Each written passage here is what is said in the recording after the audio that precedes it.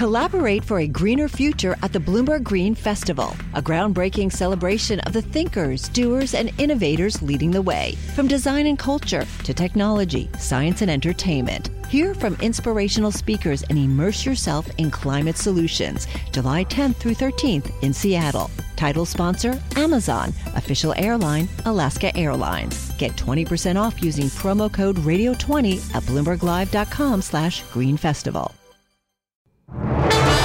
We will continue on a remorseless mission to squeeze Russia from the global economy piece by piece, day by day, and week by week. One thing, of course, we could also do is to make an open and unconditional offer to Ukrainian refugees to house them in the United Kingdom. We haven't seen all of what Putin's going to do at the moment. We do not know what his end goal is.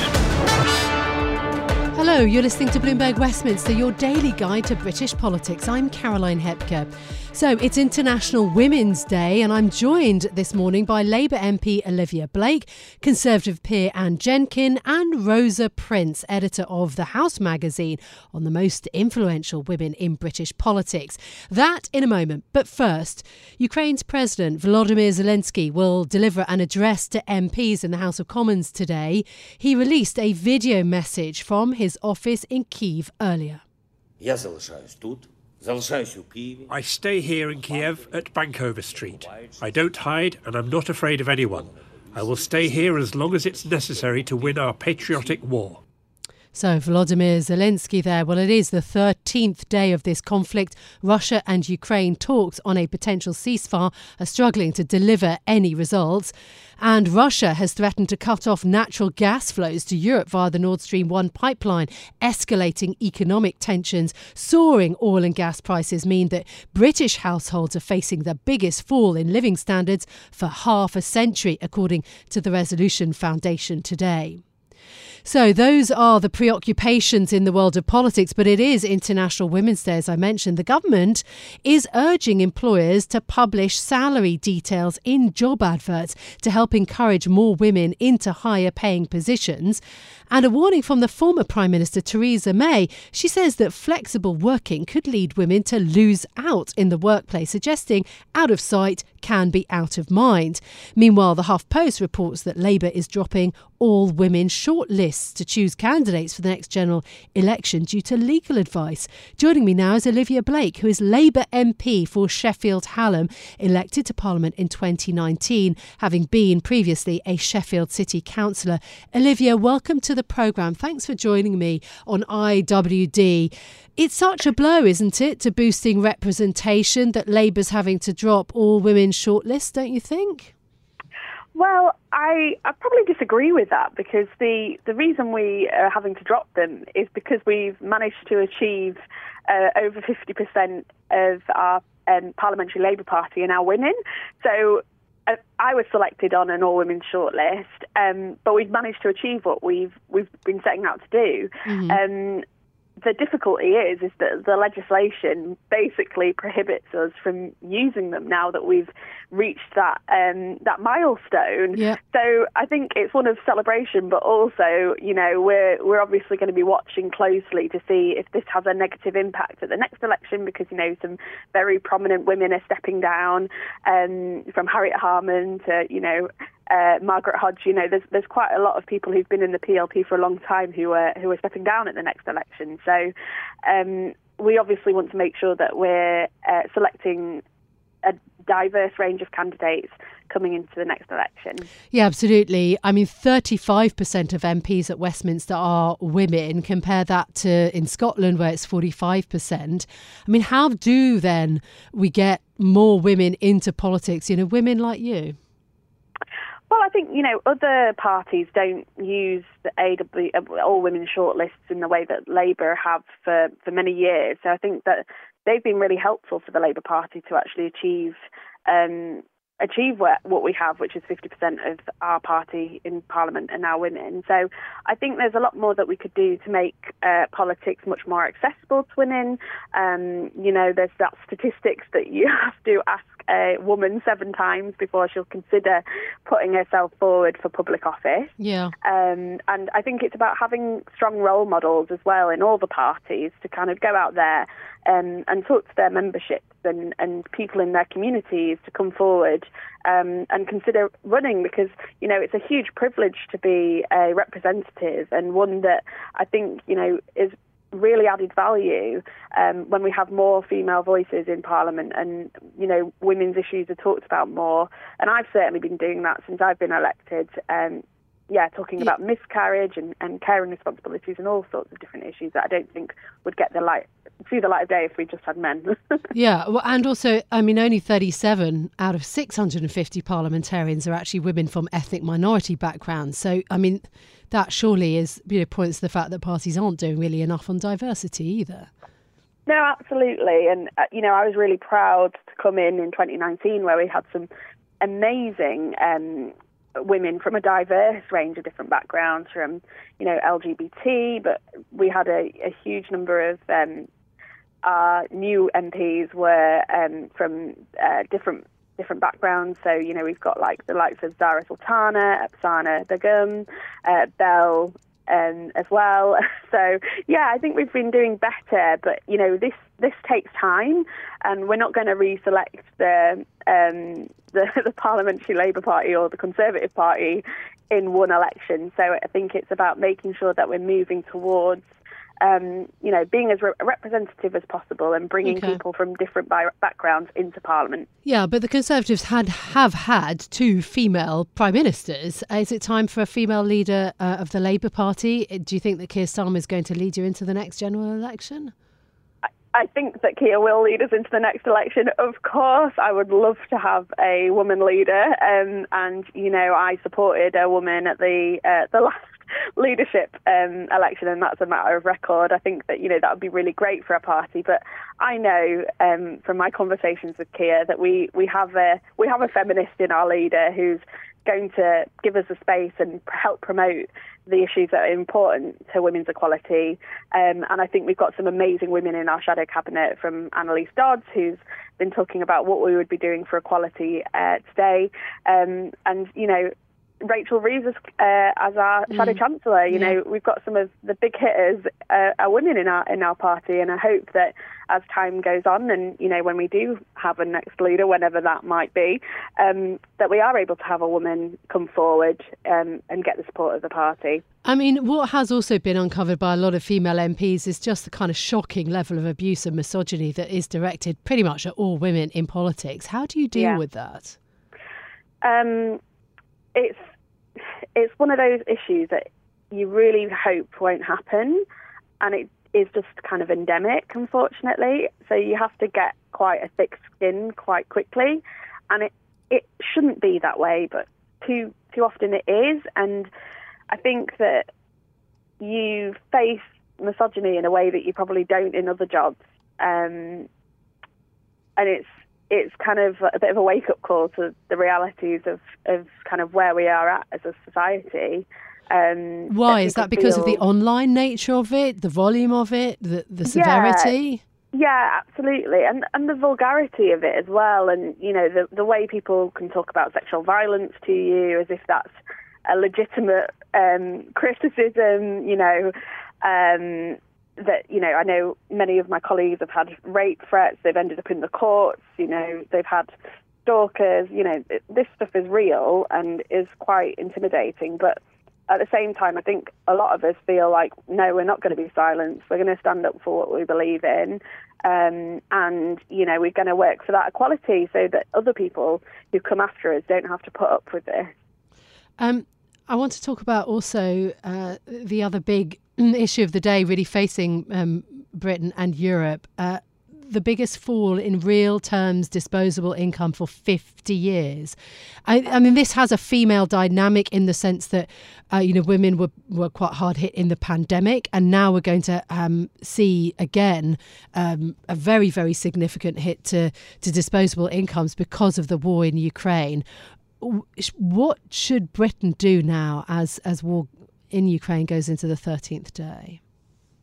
Well, Caroline, I think that's a really important point, and I think it's important to remember that we're not isolated here from the impacts of the war in Ukraine, and we're seeing millions of people being displaced by this. And I've been very clear. I represent a city of sanctuary who that we really want to welcome refugees to our country, and we really want to be as open as possible. And I hope that more focus goes on that in the future. But coming back to the cost of living crisis, Labour set out our plans quite clearly on how we would tackle the spiralling energy costs with the rise of the price cap in April. And I think we were all severely disappointed that the government have kind of gone for a Klarna, pay now, buy now, pay later approach to this, rather than actually taxing with a windfall tax the unforeseen profits that North Sea oil and gas companies have been making, and giving that back to people so that they could have a fall in their gas prices by up to £600. But the numbers aren't realistically going to make a difference. I mean, Russia said, if, for example, natural gas is cut off from Europe, oil prices could shoot up to $300. That's sort of the threat that Russia effectively made. Even a windfall tax can't insulate you from that. Yeah, but I just think that the inaction just on the risks before the war kind of broke out and the invasion happened from this government really is quite telling. And without having that kind of safety net of those policies that we were suggesting earlier, I don't know where the government can go now. And I'm really concerned that people in my constituency who are already, before the price goes up in April, struggling to heat their homes and feed themselves and their children, how they're going to be impacted by this. So I think the government urgently needs to come up with a plan to work with Labour actually on this, because we've suggested lots of ideas that haven't been taken up by the government, which could really help. Okay. From increasing the warm homes discount, this windfall tax that we've suggested, and really prioritising the low-paid and middle-income families who are going to be hit hardest by this.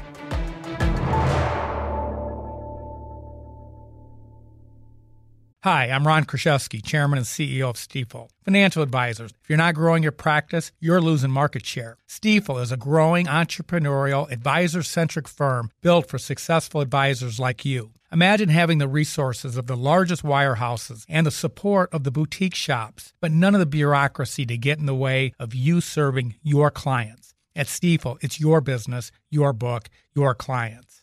I always tell the advisors we're recruiting, I want you to come to Stifel and double or triple your business. Most of them laugh and shake their heads, but I'm serious. Don't take it from me. Take it from Stifel's #1 finish in J.D. Power's 2023 U.S. Financial Advisor Satisfaction Study. So, there's a reason why 148 financial advisors joined Stifel last year. Come join us and find out why Stifel is the firm where success meets success. Visit www.choosestifel.com. Stifel Nicholas and Company Incorporated, member SIPC and NYSE. You know success when you see it. Or you think you do. The people in the spotlight. Athletes, actors, artists. But what about the people behind the scenes? You know, the ones who make it all happen. The lighting engineers, the sideline photographers, the caterers. They're small business masterminds. And if there's one thing they have in common, it's making their money work harder. That's why they have a business bank account with QuickBooks Money, where they are now earning a generous 5% annual percentage yield. Yes, 5% APY. Making your money work as hard as you do? That's how you business differently. Learn more about QuickBooks Money at quickbooks.com/5APY. Banking services provided by Green Dot Bank, member FDIC. Only funds and envelopes earn APY. APY can change at any time. Well, it is 100 years since the first female MP was elected to Parliament in Britain, and much has changed in that time. But representation does still lag. 35% of MPs are currently women, compared to 45% in the Scottish Parliament. And whilst Britain has had 2 female prime ministers, there's never been a female chancellor. And with a recent report from cross-party MPs highlighting deeply troubling revelations about bullying and harassment of female politicians, it is not an an easy job. Joining me now is Rosa Prince, who is editor of The House magazine, which has today, for International Women's Day, published the 100 most inspirational and influential women in Westminster list. And supporting that list, Anne Jenkin, who is Conservative peer, who was elected herself as an MP in 1987 and who also founded Women to Win to address the need for more female Conservative candidates and MPs alongside the former Prime Minister Theresa May. Welcome, both of you ladies, for joining me. Really good to have you on the programme. Rosa, perhaps I can go to you first on this list that you've compiled of women in Westminster. Who are they? I mean, it's 100 women. There are only 225 female MPs. Well, happy International Women's Day to you. It's not just parliamentarians. These are women who work and deal with Westminster. So we've got some, MPs, we've got peers, we've got some Westminster journalists who work covering the exploits of Parliament and parliamentarians. And we've also got people in public affairs, we've got some senior civil servants. So it's a really nice way of celebrating women, some of whom are very well known and some of whom who are less so. Baroness Jenkin, women were only admitted into the Lords where you sit in 1958. Now a quarter of those sitting in the Lords are female. There has been a lot of progress, but still it's a serious kind of democratic deficit not to have enough women in the Palace of Westminster. You're completely right, Caroline. Can I just put you right, by the way? I stood as a candidate in 87. I wasn't elected. And actually I decided the experience that it wasn't for me. And by the way, it's not for everybody. But if you are somebody who thinks you might have what it takes, Women to Win and my organisation and lots of us are, of course, there to encourage and support women, to navigate the maze into Westminster. And because it is, as you said from your conversation with Olivia, a challenging lifestyle, but one that I think most women MPs do find extraordinarily rewarding. But yes, you point rightly to the House of Lords, where there is the opportunity for party leaders to actually make a significant difference, because it's an appointed chamber largely. And I lobby on this, as I do on many other women's matters, that from my experience, the women that come to the Lords on the whole are, come with a lot of relevant background, work hard, stay late, are reliable and hardworking, and our ministers certainly so.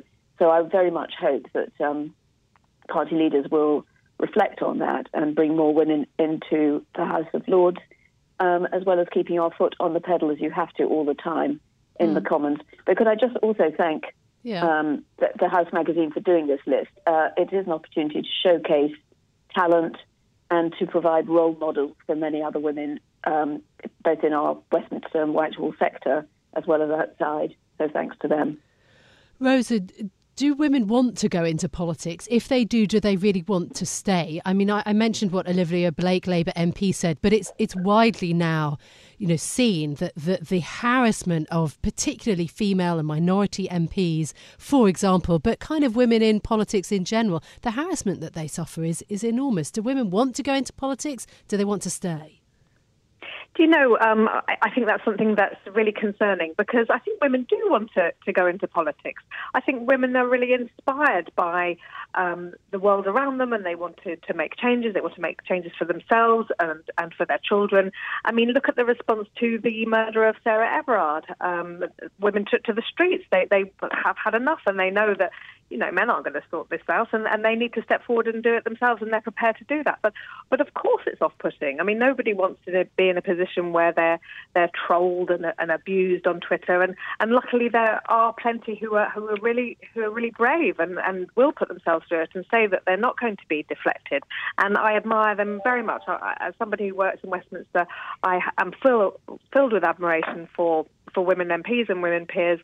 One thing I think is important is that we do our best to make that as possible, as easy for them as we can. So, for example, we had a reception last night for our 100 winners, and I was speaking to a young woman who has recently joined Anne in the House of Lords, and that's very unusual. There aren't normally young women in the House of Lords, and she was saying how difficult she found it because she has young children to get to those late night sittings. So there's definitely a ways to go in sort of encouraging women and making it an easier experience for them. And this government and Boris Johnson have often been said to have a woman problem. And the stats do sort of bear this out. For example, 2019, the UK is ranked 15th out of the OECD countries in terms of the number of women in Parliament, but 33rd when it comes to the women in ministerial positions. So even if you getting to that top table of decision-making is even harder. Well, it's not necessarily true. The problem is our numbers, as you rightly point out. I mean, we've gone, since I've been campaigning on this, from 9% Conservative MPs being women, and by the way, spin that around, make it 91% men, to 24%, which is obviously better but not enough. And when you've only got 87 female MPs, many of whom were elected only in 2019, it's the pipeline issue. So they, I think, are committed to promoting as speedily as they can. Is it the pipeline issue, though? I mean, just remember the breastfeeding furore in the Commons. I mean, or is this also an attitude problem? No, I think they genuinely want to promote women, and they have done that. I mean, most women who were here before 2019 are now ministers. It is just that we don't have the numbers. I mean, I think that most women MPs would say that it's no more challenging than many other challenging jobs. And in fact, I think we could do with hearing a little bit more from women how the creche works. I think what women who are considering it want to hear is how do existing women MPs actually manage, and how do they manage their lives? I hear that over again. Who collects the children from school? When do you go back home? How do you manage your holiday periods and so on? So they just really want to understand the logistics of it, and we ought to be, in a way, promoting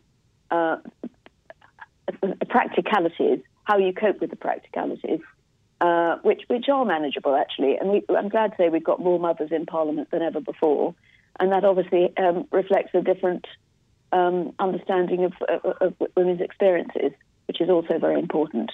I mean, the point is that you need to have a woman round the table. Every single ministerial meeting needs to have two women there, so to better reflect women's life experiences and to understand the different perspectives. Yeah, and in some senses, I feel that was an issue that was greatly highlighted in the pandemic. Surely, I mean, the idea that policies centred around families, women, children, and so on were sort of missing from the conversation.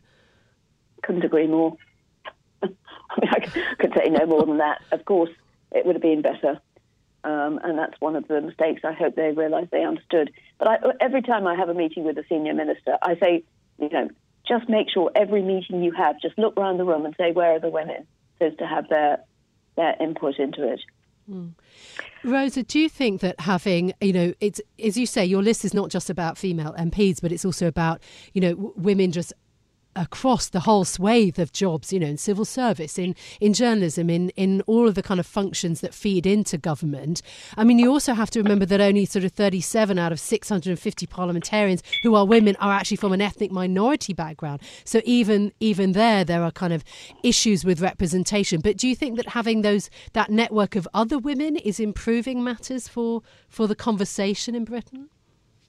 I think so. I mean, touching on your point about how odd it is to not have women at the top table in all sorts of issues, many of the women last night that I was speaking to said how uncomfortable they were about the situation in Ukraine and how few women there appeared to be on the front line. And in the UN, we need women, and we need women in NATO, and we need to be represented on a purely democratic level. That's wrong, but also, as you say, on a practical level, because women do bring a different perspective. And yes, very very much it applies in all sorts of jobs. I mean, when I joined the parliamentary lobby quite a few years ago now, I remember once being on a trip with the Prime Minister, and it was full with all the Westminster reporters, and I left my handbag in the loo of the plane, and someone brought it to me, and I thought, how did they know that was mine? And then I looked up and down the plane, and I realised that I was the only woman, and what was almost more frightening was that I'd only just that second noticed it, because it was so common that there were no women reporters in the room. And I'm glad to say that's definitely changed in the lobby, but it's something that needs to be addressed. These are important jobs, and we need to be reflected in them. It's worth making the point too, though, Rosa, that, I mean, if you'd been doing this list, I don't know, 10 years ago, you'd have struggled to find 100, whereas we, as you know, on our panel, had to get it down from 300 nominations down to that 100, and with a special category of ones to watch, which I think we're going to go on with on an annual basis. But, I mean, it is International Women's Day is supposed to be a celebration, although, of course, this is not a very happy day for so many women across the world. And even here in this country, where women are more afraid and anxious and angry than I think I've ever seen them, if we are looking on the bright side, that list is full of inspirational role models who I hope will attract the next generation into all of those different jobs, whether it's in the media, civil service, or in politics itself. Bloomberg Westminster. Listen weekdays at noon on DAB Digital Radio in London.